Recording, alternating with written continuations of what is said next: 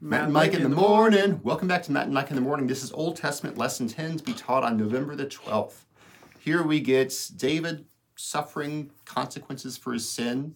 We get murder with the transfer of power. Kind of a hard lesson. You probably want to focus on the chart on page 63.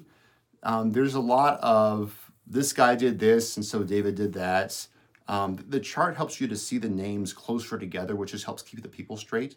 It's pretty helpful in that regard. And to see David's reaction is good as you see how this leader handled or failed to handle these certain situations.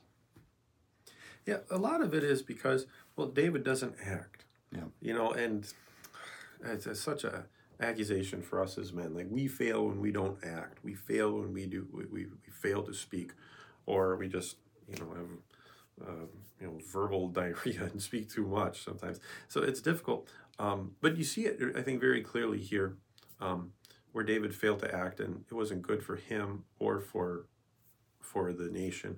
But there were consequences to all of his sin. This lesson is kind of a hard one, really, to place and get it organized and so forth. And a lot of the details, they don't really matter to your salvation, right? It's just Bible history is what we're delivering here. Parts of this, especially with Ammon and Tamar, that's maybe not even high school age. It's beyond rated R, I think. But Scripture. What actually happened is the lesson. Yeah, the lesson doesn't does a go decent into job, that. But it's just biblical literacy. Yeah. But I think in all of this, we can take comfort in seeing the dysfunction, the rampant evil in David's family, paralleling it maybe to our own family. I mean, everybody's got dysfunction to some degree or another in their family, which you're ashamed of and you hate. But it doesn't mean that the Lord doesn't love you or love the people in your family. There's just a bunch of sinners. You put sinners together and it's going to be a mess at times. Similarly in the workplace, you have David as a king and he's got Joab and Abner as well, and there's conflict there and ungodly things there, and it's not good either. And so sometimes we're maybe tempted to think that God is distant or God doesn't love us because my work is really hard and my work is people around me at the workplace are evil. But I think you see that at the end of the lesson wraps up to say that the Lord never abandoned David, and David never abandoned the Lord. In the midst of all his struggle and strife, yeah, he neglected the Lord. Yes, he was distracted. But the Lord brought him back, through a hand of chastisement. And along with that, there are temporal consequences that just didn't go away because of David's sin.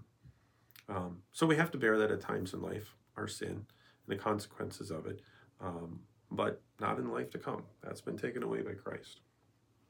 So David's two major sins in his life that we have recorded for us are getting together with Bathsheba, and the consequence of that one is that child dies. The child conceived from that extramarital affair dies. The Lord kills the child, and the other major sin is when David calls for a census. He wants to be assured that his people can defend themselves against the outsiders, against the pagans who surround them. And so rather than trusting that the Lord will provide, as he's done all along, instead, David wants to make sure that his horses and chariots are sufficient in number, that he has enough people to be able to defend themselves. And so the consequence of that, God gives David a choice, saying you can have 3 days of pestilence or a couple other things. He goes with the 3 days of pestilence. And even then, the Lord stays his hand, so he doesn't just slaughter tons and tons of people, but a lot of folks die. Mm-hmm. It's a consequence for David's sin of trusting in his own army. In this, you made the comment that a lot of the problem comes from David not acting, which is a call to action for men, something that we struggle with. That work is hard, we don't want to do it. That's part of the curse of the fall in Genesis chapter 3. One lesson for the children might be, don't envy people who are in power. We in our pride and arrogance, we might be prone to think that if only I were in charge of this situation, whatever it is, I would do it so much better. And that's simply not the case. Like, you might have some decent ideas, but you got a lot of character flaws too that you just don't know about. Mm-hmm. And we see David, one of the best, if not the best, king in the Old Testament, and this is what he struggles with. He doesn't have it all together. He's got a family who keeps sinning against each other. He's got commanders and friends who keep killing each other, and he doesn't respond very well to it. He doesn't do what needs to be done. So don't envy those people who are in power. Another lesson we get that comes clear at the end, as Pastor Worm said, is that even despite David's sin, the Lord keeps his promise to send the Messiah. God is faithful to David, and David is faithful to God. And so even despite our sin as well, the Lord continues to keep his promises to us. And ultimately, what we're looking forward to as Christians is a better kingdom than the kingdom of David.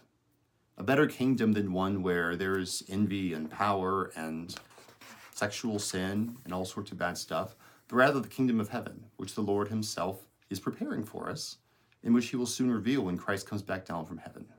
In this kingdom, there will be no more mourning, crying, or pain, no more death, no more envy, no more sin.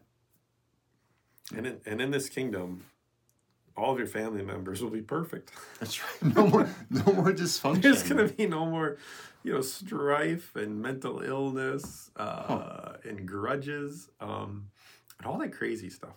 It'll all be gone. So we look forward and hope. We'll see you next time on Matt and Mike in the morning.